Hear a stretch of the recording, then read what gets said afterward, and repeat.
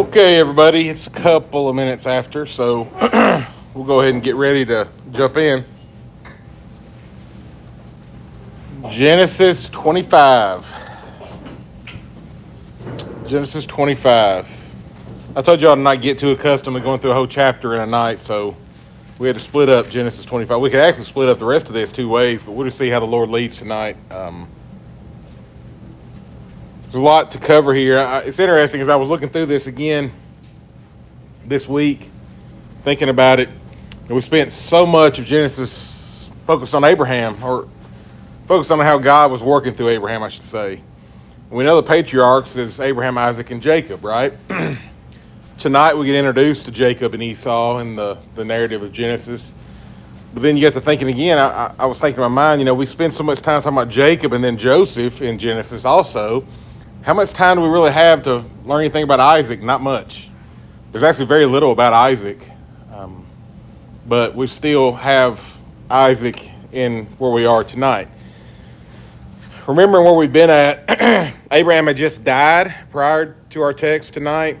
Before he died, he sent his trusted servant north up to where he came from to find a bride for his son Isaac. We covered last week Abraham dying and seeing God's providence in the events prior to that in the wife, Rebekah. As we looked at the events surrounding Abraham's death, we also looked at the events around Ishmael's children being born and Ishmael's death and his lineage and all that. Tonight, our focus goes back to Isaac and Rebekah and their twins, Jacob and Esau. The conclusion of this chapter is interesting because we get introduced to Jacob and Esau. We see a little bit of a very important event that happened. Then we shift back to Isaac, really till we get to Genesis 27. By the inclusion of this section at the end, though, its significance, it really is important to have that there before we get to Genesis 27 and the events that will happen there. There's really, like I said earlier, two sections to break up the rest of Genesis 25 into. I think we'll cover both tonight, but we'll just see how the Lord leads. I must say before I get in, we're going to have to jump to Romans 9 also. It's just inevitable based on where we are tonight. But I don't know why this just came to me again, but every time I read about Jacob and Esau, about 10 years ago, I was in Kroger, or I was in somewhere in Nashville, at a Kroger or Publix or something, and I walk up, and for the first time in my whole life, I saw somebody that had a name tag. His name was Esau. Thought I've never in my life seen anybody who was named Esau, and of course, me being how I am, I kind of took a picture of him and sent it to somebody. I said, I wonder if he knows. If you know what Romans 9 says, that was kind of the comment there. But the first section that we're going to look at is Isaac, Rebekah, and the birth of the children, the birth of the boys. And the second we'll look at is the event that we're probably somewhat familiar with in regards to the birthright. So with all that said, let me read verses 19 through 26 first, because that's the first section of the concluding text.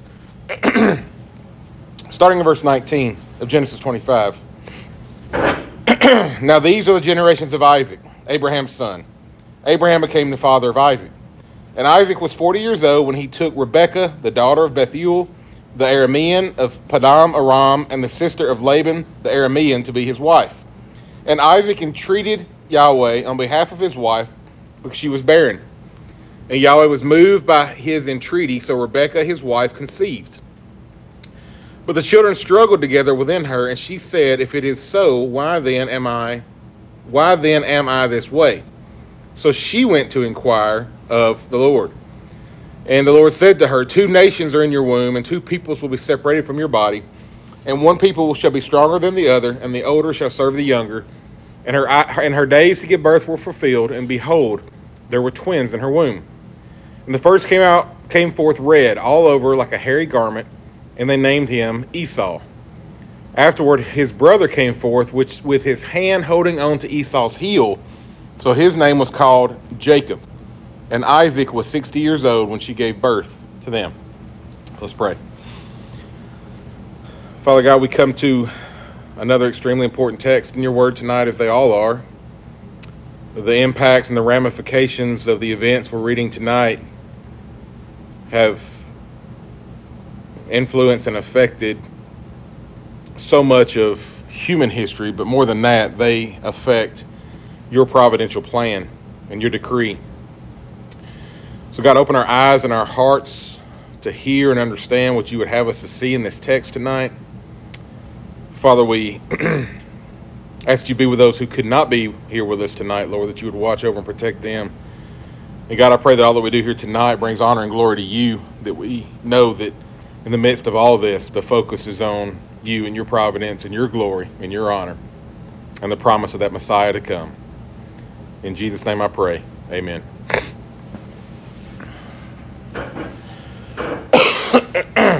I should apologize too. I think I realized, Diane told me too, that midway through the sermon on Sunday, my microphone went out and I was already struggling to talk, so I apologize, the mic went out. She said she thought it went out okay though, so.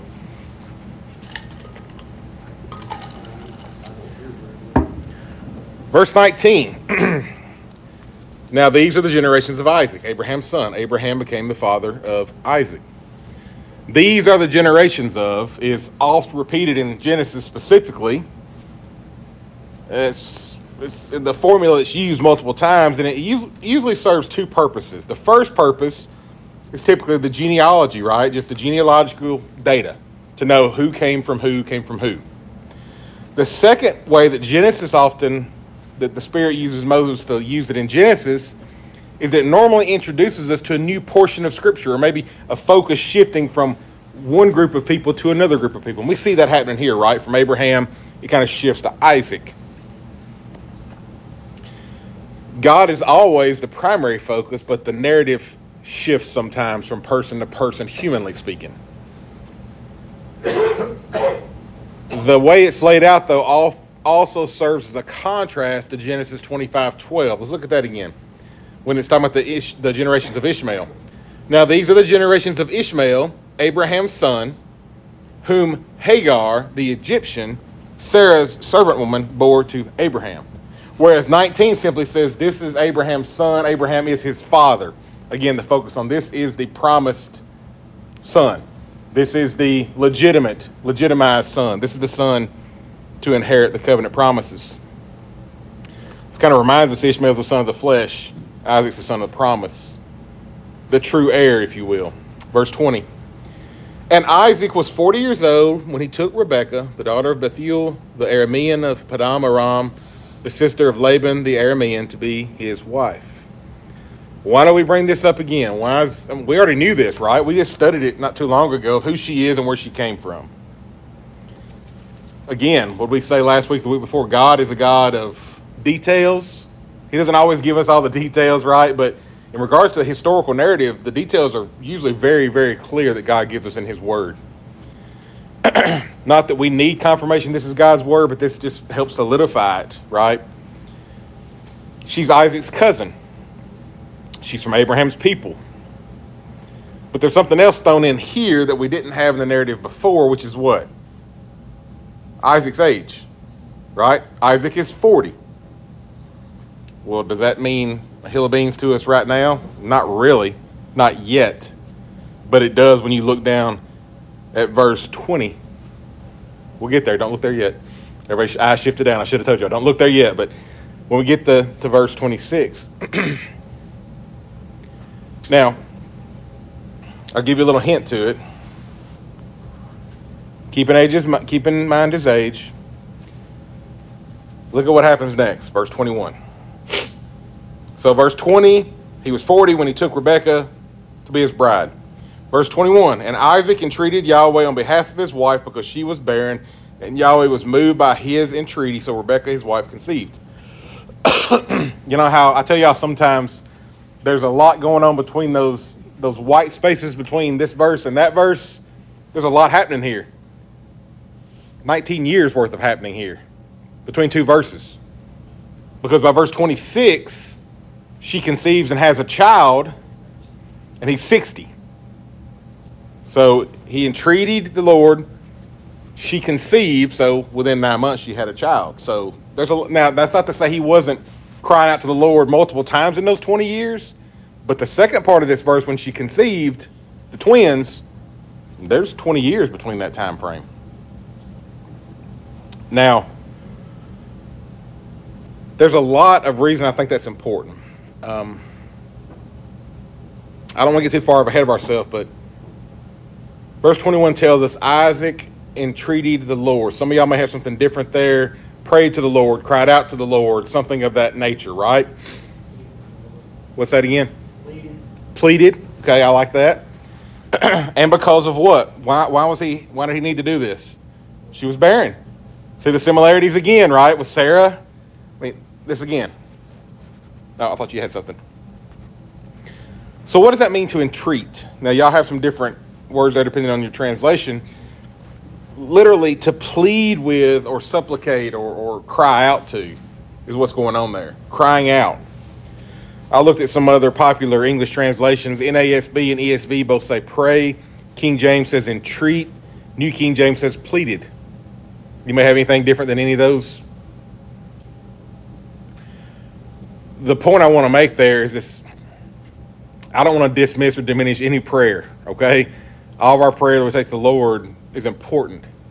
But sometimes we pray with a different earnestness than we do at other times, right? And there's some things that it's like pulling at us as we go to the Lord in prayer.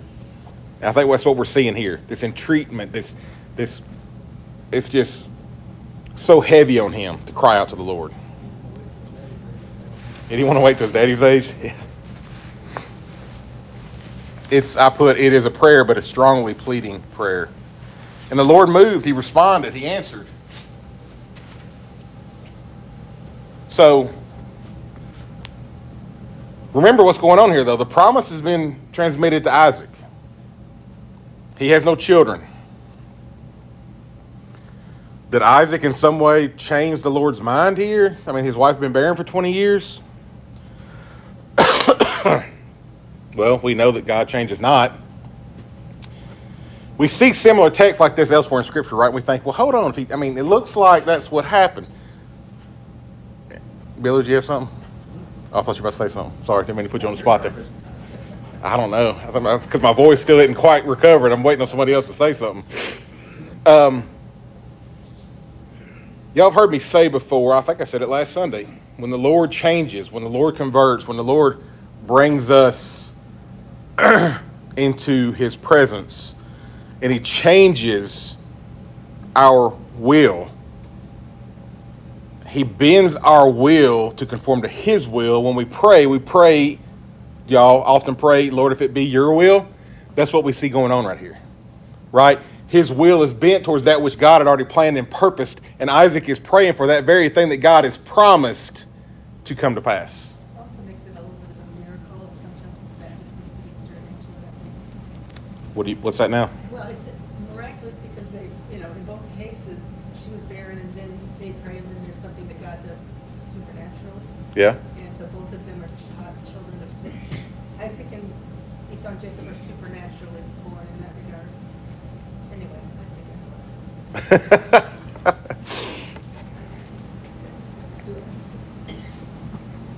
Also note, as we've said, the parallels with Abraham and Sarah. What's the major difference here, though?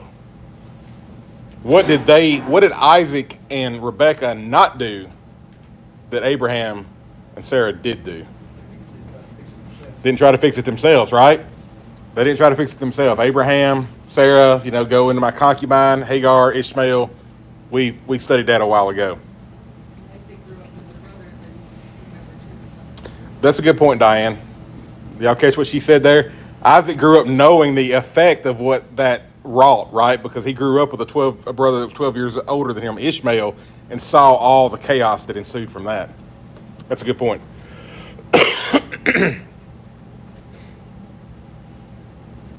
Now, verse 22. But the children struggled together within her. And she said, if it is so, why then am I this way? Kind of oddly worded, is it not? So she went to inquire of the Lord. Before they were even born, there's conflict between them within the womb. I looked up that word. My translation shows struggled. What's anybody else have there in verse 22? That the children struggled together within her. The footnote said they were crushing one another. Crushing is a translation of the Hebrew word used there. Anybody else? Struggled. Yeah, so the literal translation of the Hebrew word can be struggle, mistreat, oppress, crush, or even shatter. So what is she crying out about here? If it is so, why then am I this way? What is she even asking there? That's a weirdly worded question, is it not? What is she asking? My translation says if all is well, which is kind of easier to understand. If all is well. She was uncomfortable. Yeah, she never carried any children in her womb, first of all. Something didn't quite seem natural. She was probably talking to other ladies who had children that are telling her something different's going on with what's going on with you, right? This isn't normal of what's going on. Now, what did she not know at this point? Apparently. She didn't know she had twins in her womb either, right? She didn't know that. Apparently. Pretty clearly we think that because what God tells her here in just a moment that she has two in there. I found this very interesting. Especially in Genesis, it's always interesting to see how Hebrew rabbis and scholars, how they interpret certain things in the Old Testament. So here's something interesting. Some of the rabbis explain that this verb used there, this struggle, conflict, oppress, crush, really has the meaning of running or moving quickly. And so whenever she passed, talking about Rebecca, I don't buy this, by the way. This is just something they think. Whenever Rebecca, passed by the doors of the Torah, the schools of Shem and Eber, Jacob moved convulsively in his efforts to come to birth. But whenever she passed by the gate of a pagan temple, Esau moved in his efforts to come to birth. They know too much or something. That's some of their traditionalism within the Jewish rabbinical schools. But the idea or activity of crushing or oppressing each other serves as a symbol, right, of representing what's going to happen when they're born in their relationship. We're going to see a whole lot about this brotherly relationship as we go through the next couple of chapters of Scripture. There's a whole lot that happens between these two guys. She's questioning what's going on. If God, if you've done this, you've given this to me, you've opened my womb, I've got a child at least in my womb. Is there something wrong? What's going on? I mean, I'm sure it probably felt like it. She responds properly, though, doesn't she? What does she do? She goes to the Lord. She goes to the Lord. Something's not right. Something doesn't feel right. I don't think something's right. I'll take it to the Lord. Verse 23. And the Lord said to her, 2 nations are in your womb. 2 peoples will be separated from your body. And one people shall be stronger than the other, and the older shall serve the younger. You have twins in your womb, Rebecca. 2 nations, 2 major people groups will come from these boys. And there will be continued animosity between these 2 people groups. He's also given her prophecy that upends tradition. The older will serve the younger. That's a conflict in any culture I've ever thought of in the world, in the history of the world, right? The older is always the primary beneficiary of everything in whatever culture you can really think of. I can't think of a different culture that says something other than that. It's a precursor for what's to come. God, before either had been born, had predetermined the older would serve the younger. They would be separated or divided from her body. What does that mean? Well, the easy answer is, well, she's going to give birth, so it's not going to be in her anymore, right? I think it's speaking not just of the birth, but of the future events to come, too. The clear prophecy here is the promised line would come through the younger child. The older will be those outside the promise, Esau, the eventual Edomites. Church, that name should ring a bell if you have some familiarity with the Old Testament, even outside of Genesis, because they are a constant thorn in the sides of the Hebrews in the Old Testament. Second Samuel, you can read about the conflict. First Kings, First Chronicles. In verse 24. And her days to give birth were fulfilled. And behold, there were twins in her womb. Not much of an exposition needed of that verse, right? She gave birth, twins. But again, the one thing I will point out here, the language used there is her days to give birth were fulfilled. That's providential language again there of at the time for her to get, the appointed time for her to give birth to these boys. The time for them to be born was the time decreed by God, and that's when she had the boys. Verse 25. And the first came forth red, all over like a hairy garment, and they named him Esau. Born hairy and red. Some of y'all's translations might say red-headed or red-haired. The other word, the Hebrew word used there is not used a lot. It's also the word ruddy. So we know for sure he was born hairy. That's going to come up again when Isaac's a little bit older and can't see very well, right? If y'all know your Genesis here in another chapter or two. Possibly, I read one commentary that said this, possibly he had that, what's it called? Hypertrichosis. It's when people are born and they're just abnormally hairy. Hairy all over, just, it's very rare, but you can read accounts of that out there. Possibly he was redheaded. Probably he was redheaded. Maybe, maybe not. But red in complexion for sure. Which would be odd, even today, right? The Jews have an olive skin tone. Actually, my skin tone's pretty much the same. They're a little bit darker than I am because they're in the sun more than me, but pretty similar to what my skin tone is. The same word is used for red, admoni. It's used of David's complexion, King David. 1 Samuel 16:12. So he sent and brought him in. Remember, this is after they wanted all the big, strong, strapping boys. They said, no, this one over here. So he sent and brought him in. Now he was ruddy, with beautiful eyes and a handsome appearance. And Yahweh said, arise, anoint him, for this is he. King David had the similar skin tone complexion. Not a common complexion among Old Testament Jews. It's pointed out for that reason. Some say his complexion and hairiness were the outward manifestation of what kind of person he would be and his characteristics. We infer that maybe they weren't identical twins then? Yeah, I think that's, yeah, obviously. Yeah. So the ones that kind of lean on that their outward representations of what his character would be, and without trying to go too far in Genesis before we get there, they kind of point to extremely passionate, a wild type person, a tendency towards violence. As we're going to see pretty soon, those things are indicative of who Esau kind of is.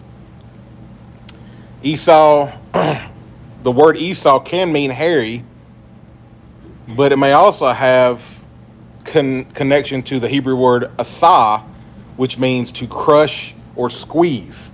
So again, we're coming back to that crush or squeeze thought process. Now, as I've already said a couple times, the fact that he's exceptionally hairy will come into play very importantly when we get to Genesis 27. Extremely important in Genesis 27. Genesis 26, verse 26. Afterward, his brother came forth with his hand holding on to Esau's heel, so his name was called Jacob. And Isaac was 60 years old when she gave birth to him. So there's the connection, right? Of the 60 years old there to the 40 years old when we started, 20 years. He's delivered holding the heel of his younger brother, or his older brother, I'm sorry. So the symbolism here is pretty obvious, right? I mean, the younger is holding on to the first, struggling, as if not allowing the brother to get out before him. I mean, it's an indication of the conflict between them. It points to the future relationship between them. Jacob's name is the cognate verb of a noun, the noun heel. So his name literally means one who takes by the heel. They didn't just, throw a dart at a wall to come up with names back in those days. Those names really meant something pretty significant compared to a lot of them today. Of course, a lot of names today, they just take this name and that name and add them together and come up with some crazy names, but I'm not here to discuss the names of kids out there today. I heard one the other day at work, and I was like, what did you say his name was? Anyway, Hosea 12:3. I would guess not, John. Yeah, that's true. That's true. Now, I never thought about that, but yeah, that's a good point.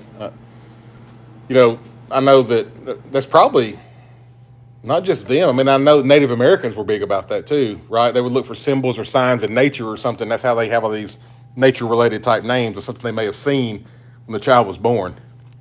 You also usually don't know if it's a boy or girl. That's a good point too. Some of the Native American tribes delayed them. They gave them a name at birth and changed it again at 12 or 13 Yeah. when they had demonstrated some kind of character. That's true. Or added to that name. I've heard of that too. That's a good idea. They'd all end up being named Jerk, though. Yeah. He looked at you, Malia. I think your name may have got changed if you'd have. In Hosea 12:3, the prophet says this: in the womb, he took his brother by the heel, and in his maturity, he wrestled with God. Speaking of Jacob.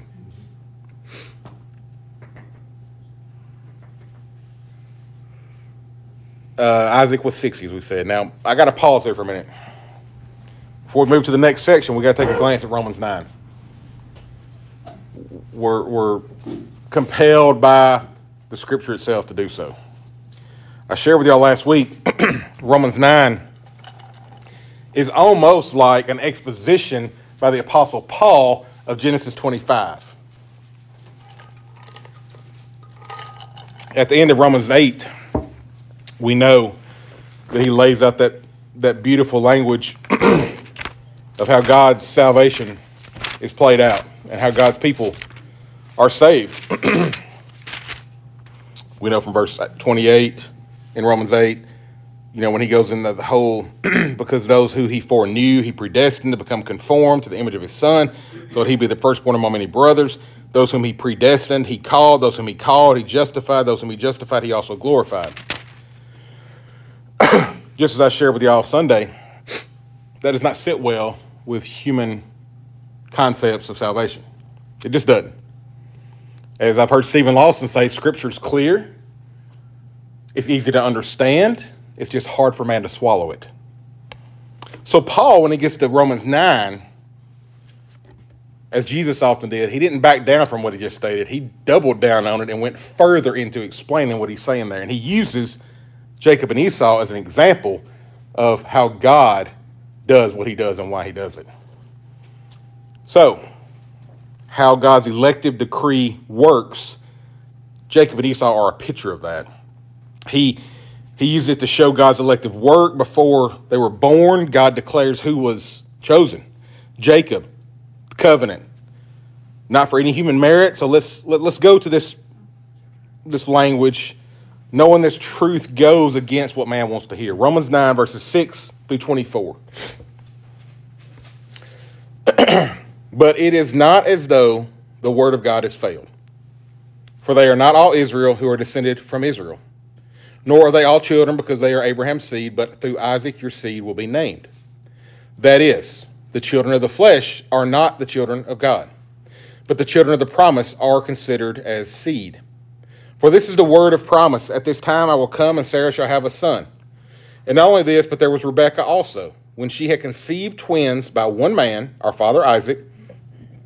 For though the twins were not yet born, and had not done anything good or bad, so that the purpose of God, according to his choice, would stand, not because of works, but because of him who calls. It was said to her, the older shall serve the younger. Just as it is written, Jacob I have loved, but Esau I hated. What shall we say then? Is there any unrighteousness with God? Paul understands the pushback on this doctrine. Paul's response, may it never be. No, no, never. The strongest negative in the Greek language, Verse 15, for he says to Moses, I will have mercy on whom I have mercy, and I will have compassion on whom I have compassion. So then, it does not depend on the one who wills or the one who runs, but on God who has mercy.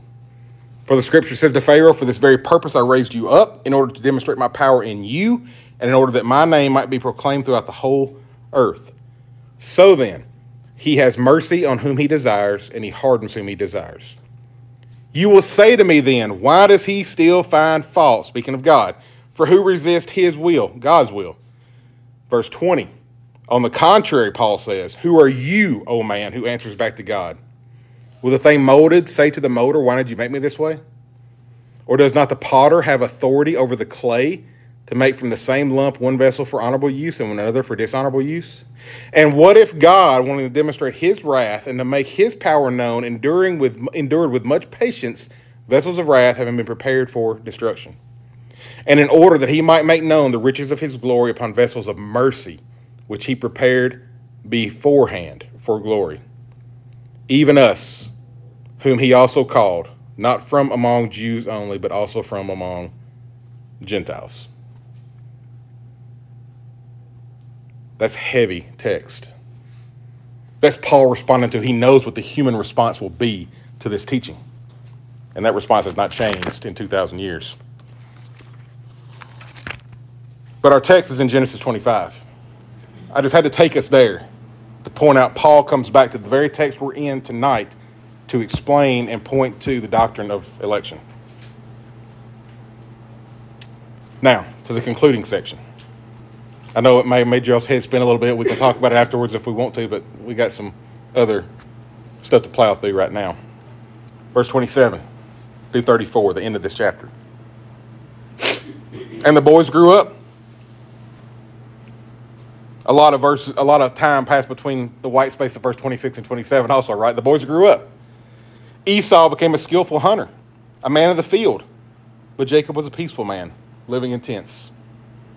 Isaac loved Esau because he had appetite for hunted game, but Rebekah loved Jacob. Jacob had cooked stew, and Esau came in from the field, and he was famished. Then Esau said to Jacob, please give me a swallow from the red stuff, this red stuff, for I am famished. Therefore his name was called Edom. But Jacob said, first, sell me your birthright. And Esau said, behold, I'm about to die. So of what use then is the birthright to me? And Jacob said, first swear to me. So he swore to him and sold his birthright to Jacob. So Jacob gave Esau bread and lentil stew, and he ate and drank and rose and went away. Thus Esau despised his birthright. A lot happening right there in those verses. But quite honestly, not a deep exposition needed on those verses. It's pretty self-explanatory what's going on, but we'll walk through. There's some important points to pull out of it, if nothing else. We see the prophecy begin to come to fruition, and we also see disregard for the birthright from Esau. What we also see here is that Jacob isn't the upright person we would want to put on a pedestal that we think of when we think about Jacob early on, right? This is some pretty... And he doesn't stop here. He goes even further later on, right? What else do we see about these two boys early on? Billy, you want to say what you've said about these two boys? Not very good. You're not ready to say that yet? Not about the boys. Well, God told her, two nations, one served the other, right? Yep. How much did she talk about that? It's going to be Did Esau know that? That's why he switched to give up his birthright. That's a deep question. It is. And if she did talk about it, and she loved Jacob, but it doesn't really say anything about what she thought about Esau, Well, you know she loved Jacob. do you think she just was feeding it all to Jacob and Esau? You're gonna rule over your brother one day. You're going to be the... Because the other thing that comes into the equation there, that what Billy's bringing up, that's been a popular debate for centuries, or millennia maybe, is did Jacob purposely prepare this stew knowing his brother was going to come in from the field starving and want it? It was all kind of a trap set. He was deceitful. He was very... He got it from his mom. Jacob was a mama's boy. That's what I was waiting on right there. A man's man would not like Jacob. No. I didn't like him. I've taught on this before, and I would go for Esau, man to man. Yeah. But not Jacob, because of the way he was. Yep. But yet, God loved Jacob. Yeah. But look at yourself, turn to yourself and say, why does God even love me? So, you know, you kind of get into that. Yeah. So. Yeah. Yeah, I mean, I knew Billy would get to that point of Jacob he's not a very likable character, especially early on. From a man's perspective, probably from a woman's perspective too, Esau's the more, maybe y'all might not have liked how hairy he was, but Esau is he's the more manly type person, right? By far. He's the one that goes out and hunts. He's outdoorsman. He's the provider. He's doing all this stuff. Jacob's hanging back in the tent making soup with mom. There's another incident that kind of left a sour taste in my mouth towards Jacob. It's on down when he's coming back and meets Esau, but it's like, Sends everybody ahead. yeah. Yeah. Get out front. We don't, there's a lot of warts and thorns and things that don't draw us to Jacob. That happens later in Scripture. I mean, you can speculate on the purpose of it being that way. Yeah. Well, you got to look at anti-Semitism with that too. Yeah. The Jews as a whole, Yeah. the way people despise them. Mm-hmm. So, They always think they're up to something. They're always plotting something and planning something, and they got some examples they can go find. We do see extreme distinctives. We've talked about that between the two brothers, right? I mean, extreme, not just physical distinctives, but character, all kinds of things. I simply put Esau as a hunter and outdoorsman, a man's man. I put Jacob as a homebody and a mama's boy. The Bible faults Esau for despising his birthright. That's the only sin that's mentioned in this whole thing. Right here it is. Well, in where Hebrews or unless it is too. Yeah, we're going to go there in just a second. You say I figured. But that's the only sin that it identifies as sin. That's what I'm saying. Verse 28. Isaac loved Esau because he had an appetite for hunted game. But Rebekah loved Jacob. I read that we've transliterated that in the English, but not all that verbiage is in there, that in the original Hebrew, it makes 28 look even more like the main reason Isaac loved Esau is because he loved wild game and Esau provided it. It wasn't as much about Isaac as who he was as what Isaac did. Loved him for the kind of person he was versus the person he was. In the original Hebrew, it's kind of the sentence structure looks a little bit different. But Rebekah loved Jacob. There's no additives to why she loved Jacob at all there, right? It's just Rebekah loved Jacob. Isaac inclined to Esau, Rebekah to Jacob. Now, we all know that always causes problems in a family if that happens, right? If one parent leans more towards one child, one leans towards another one. I guess Billy, they had three, so one of them just gets kind of cashed off to the side. You get more than two. That kind of makes you think maybe she didn't tell Isaac what God told her. I mean, in 23 it says the Lord said to her, so That's an interesting question too, John. I'm wondering how much she talked about it. Yeah. I don't know. Well, there's fault in Isaac too. I mean, even at the very end, what he wanted from Yes. Esau was more meat. Yep. I mean, that was what. Yeah.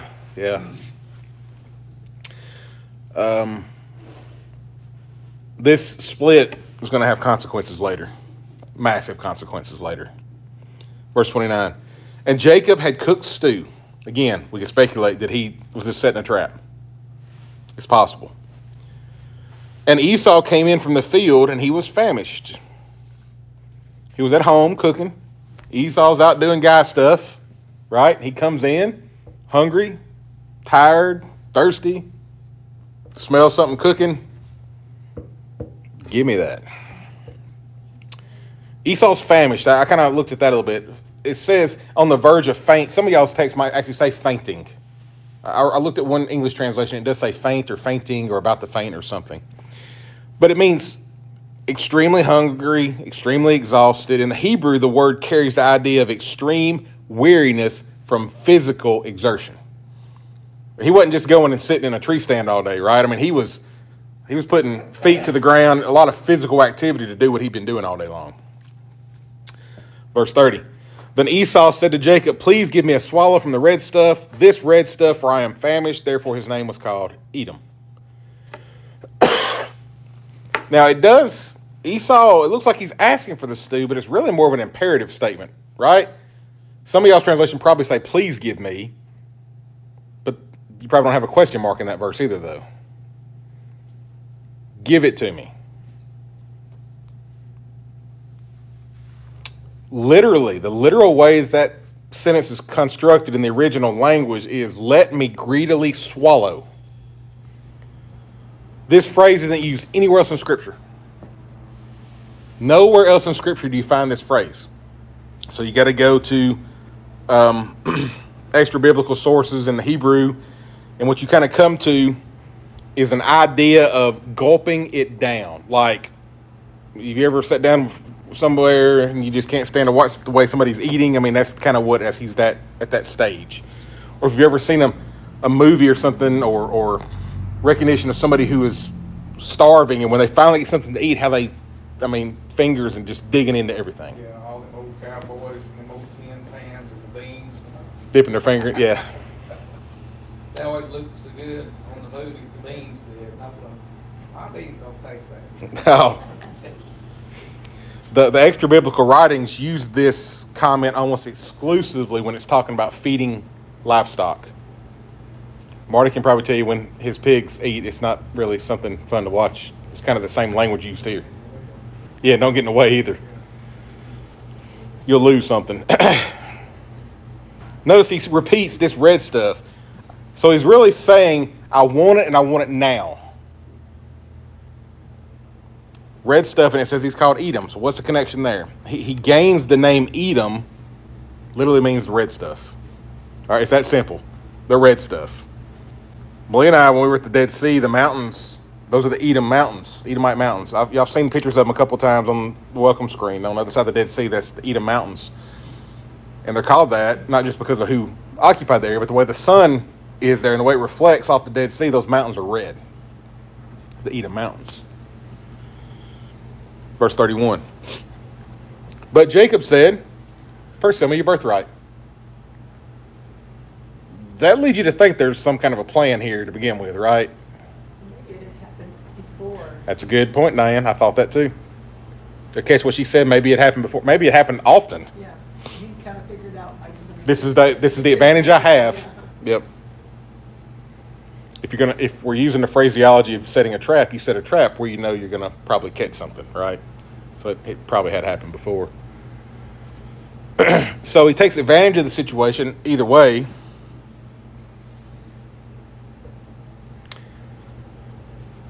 Again, you keep getting drawn back to, man, Jacob's not somebody that I really care about reading about a whole lot, is he? I mean, just really, especially early on. But as we're going to go through Genesis, you're going to see Jacob does a lot of other things that we can't really jive with, that we don't really like a lot. He often takes matters into his own hands, or actually pushes somebody out front to deal with it. But what is much of his life spent doing? God breaking him down.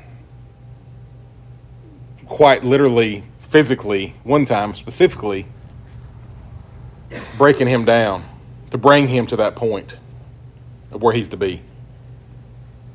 That's because he loved him. He loved him. Birthright here is extremely important, especially in that part of the world and time. Firstborn received double portion of the inheritance. That was common in ancient laws outside of God's law. Present in God's law as well, though. Deuteronomy 21:17. But he shall recognize the firstborn, the son of the unloved, by giving him a double portion of all that he has. For he is the first of his vigor. The legal judgment for the firstborn belongs to him. Also means He was giving up the headship of the family once Isaac died. He would be the leader of the family if he agreed to it. Verse 32 was his response. Esau said, "Behold, I'm about to die, so of what use then is a birthright to me?" The first thing that comes to my mind here, right, wrong, or indifferent, he must not have had a good day hunting that day. He didn't have anything to bring back to eat. There's no love lost between these two boys. No, not at all. I think Esau's tone of voice and attitude, he more or less said, "Give it to me." I do too. And probably bullied him his whole life. I mean, me and my brother, we loved each other, but we sure didn't just give in. Yeah. On stuff, Anyway. So I think that's kind of the tone set here. Yeah, I do too. And he realizes Jacob's not going to just hand it over. Mm-hmm. So what overrules his stomach overrules his head here, Yeah. just for the moment. I think it says something. I think in the moment, yes, but I think it also says something about Esau's overall character, right? If he's some of the things, I wrote some things down here of what I'm thinking of when I think about this right here. So, short-sighted. He's fixated on what can be seen, careless, indifferent, materialistic, living for immediate gratification. I mean, that's the world we live in today, right? Everything's immediate gratification. Physical desires take precedent. Now, I say all that, I'm not excusing Jacob here. We beat up on him quite a bit too. This is no excuse for Jacob, the fact that Esau is the way he is. The writer of Hebrews, Diane referenced Hebrews, expresses this about Esau. Now, before I read this verse, I want to say this about the birthright. One more thing. What did Isaac own? When Abraham died, what did he pass down to Isaac, land-wise, that Isaac owned? A field with a burial plot. That's it.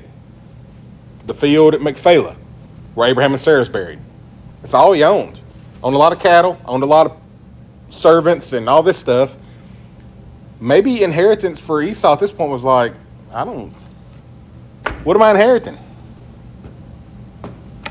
That's a discussion we could have later on. Here's what the writer of Hebrews says about Esau. Hebrews 12:16. That also there be no sexually immoral or godless person like Esau,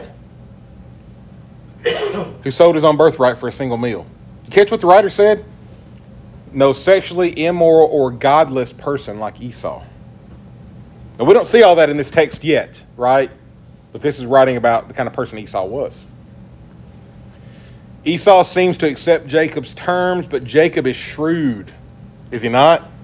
He's shrewd, and he presses him to swear an oath to solidify it. Verse 33. And Jacob said, "First swear to me." So he swore to him and sold him his birthright to Jacob.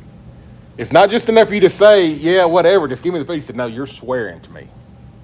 Let's write this in blood, per se. What's the oath do?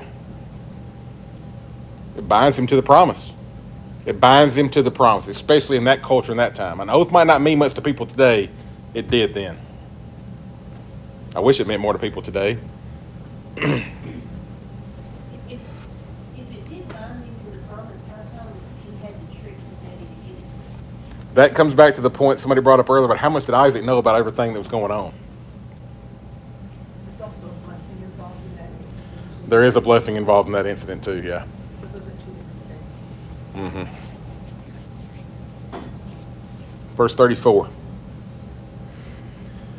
So Jacob gave Esau bread and lentil stew, and he ate and drank and rose and went away.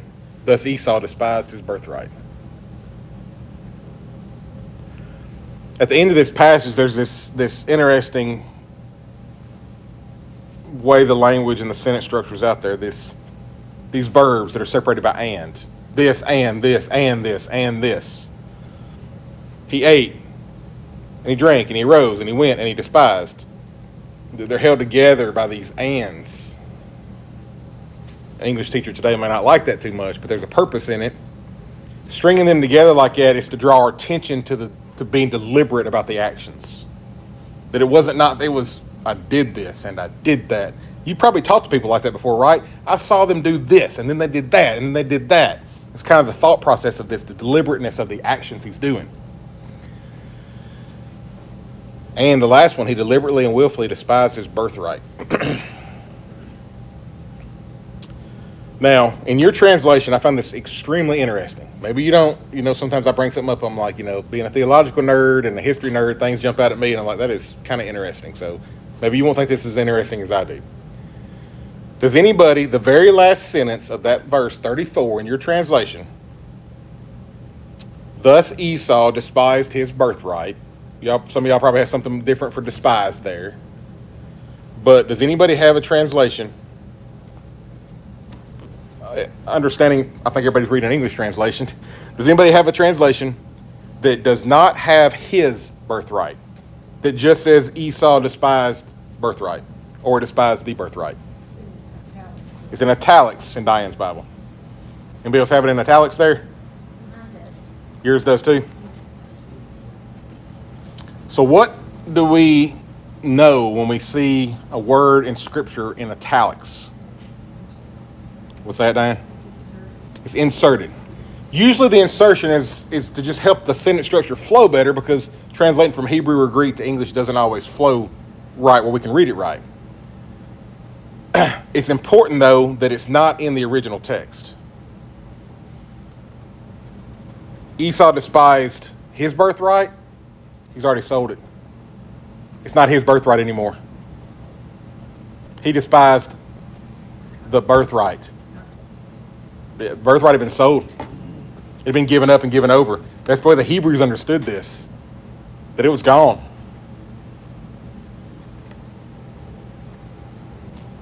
As we close, most, if not all, of us would naturally be drawn to Esau. And God's divine choice isn't like man's choice. God doesn't view as we view. God doesn't look at what we look at. 1 Samuel 16:7, but Yahweh said to Samuel, do not look at his appearance or at the height of his stature, because I have rejected him. For God sees not as man sees. For man looks at the outward appearance, but Yahweh looks at the heart. But we also read that God, before they had done anything, he wasn't looking at their heart as to who he chose for the covenant. He was looking at it in regards to the kingship and that kind of thing. But even then, as I said Sunday, God doesn't look through the tunnel of time and say, this person's going to do this, so I'm going to go back and decree this, because that would make the person sovereign, not God. And at the moment, even if it's a nanosecond, that God didn't know something. Before we close, we've already read what the writer of Hebrews said about Esau. What does the writer of Hebrews say about Jacob? Hebrews 11:9.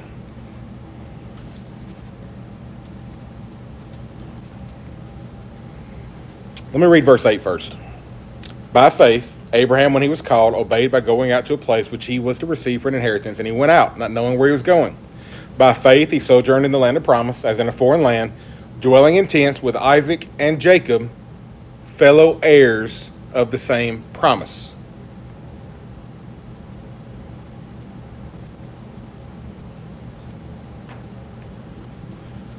The writer of Hebrews points to him being a fellow heir of the same promise of the covenant people, of the line of which Jesus would come through. You know what the next verse says there? This kind of blows the doors off all this we've looked at in regards to Lot and some of this in Esau, of they were looking at short-sightedness and what they could see and what they could grasp and what materialistic was there in front of them. The next verse after what I just read to you, for he was looking for the city which has foundations, whose architect and builder is God. Looking at what God was promising. Jacob has to learn some very, very hard lessons, and we're going to read about all of them, Lord willing, as we continue through Genesis. Father, we thank you for this time tonight.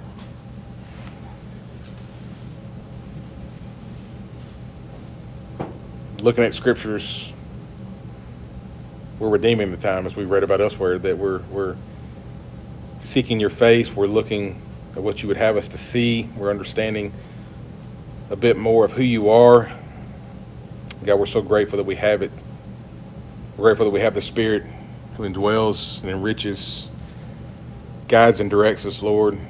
Let us heed his direction. Father, again, we're grateful that you don't see the way that we do.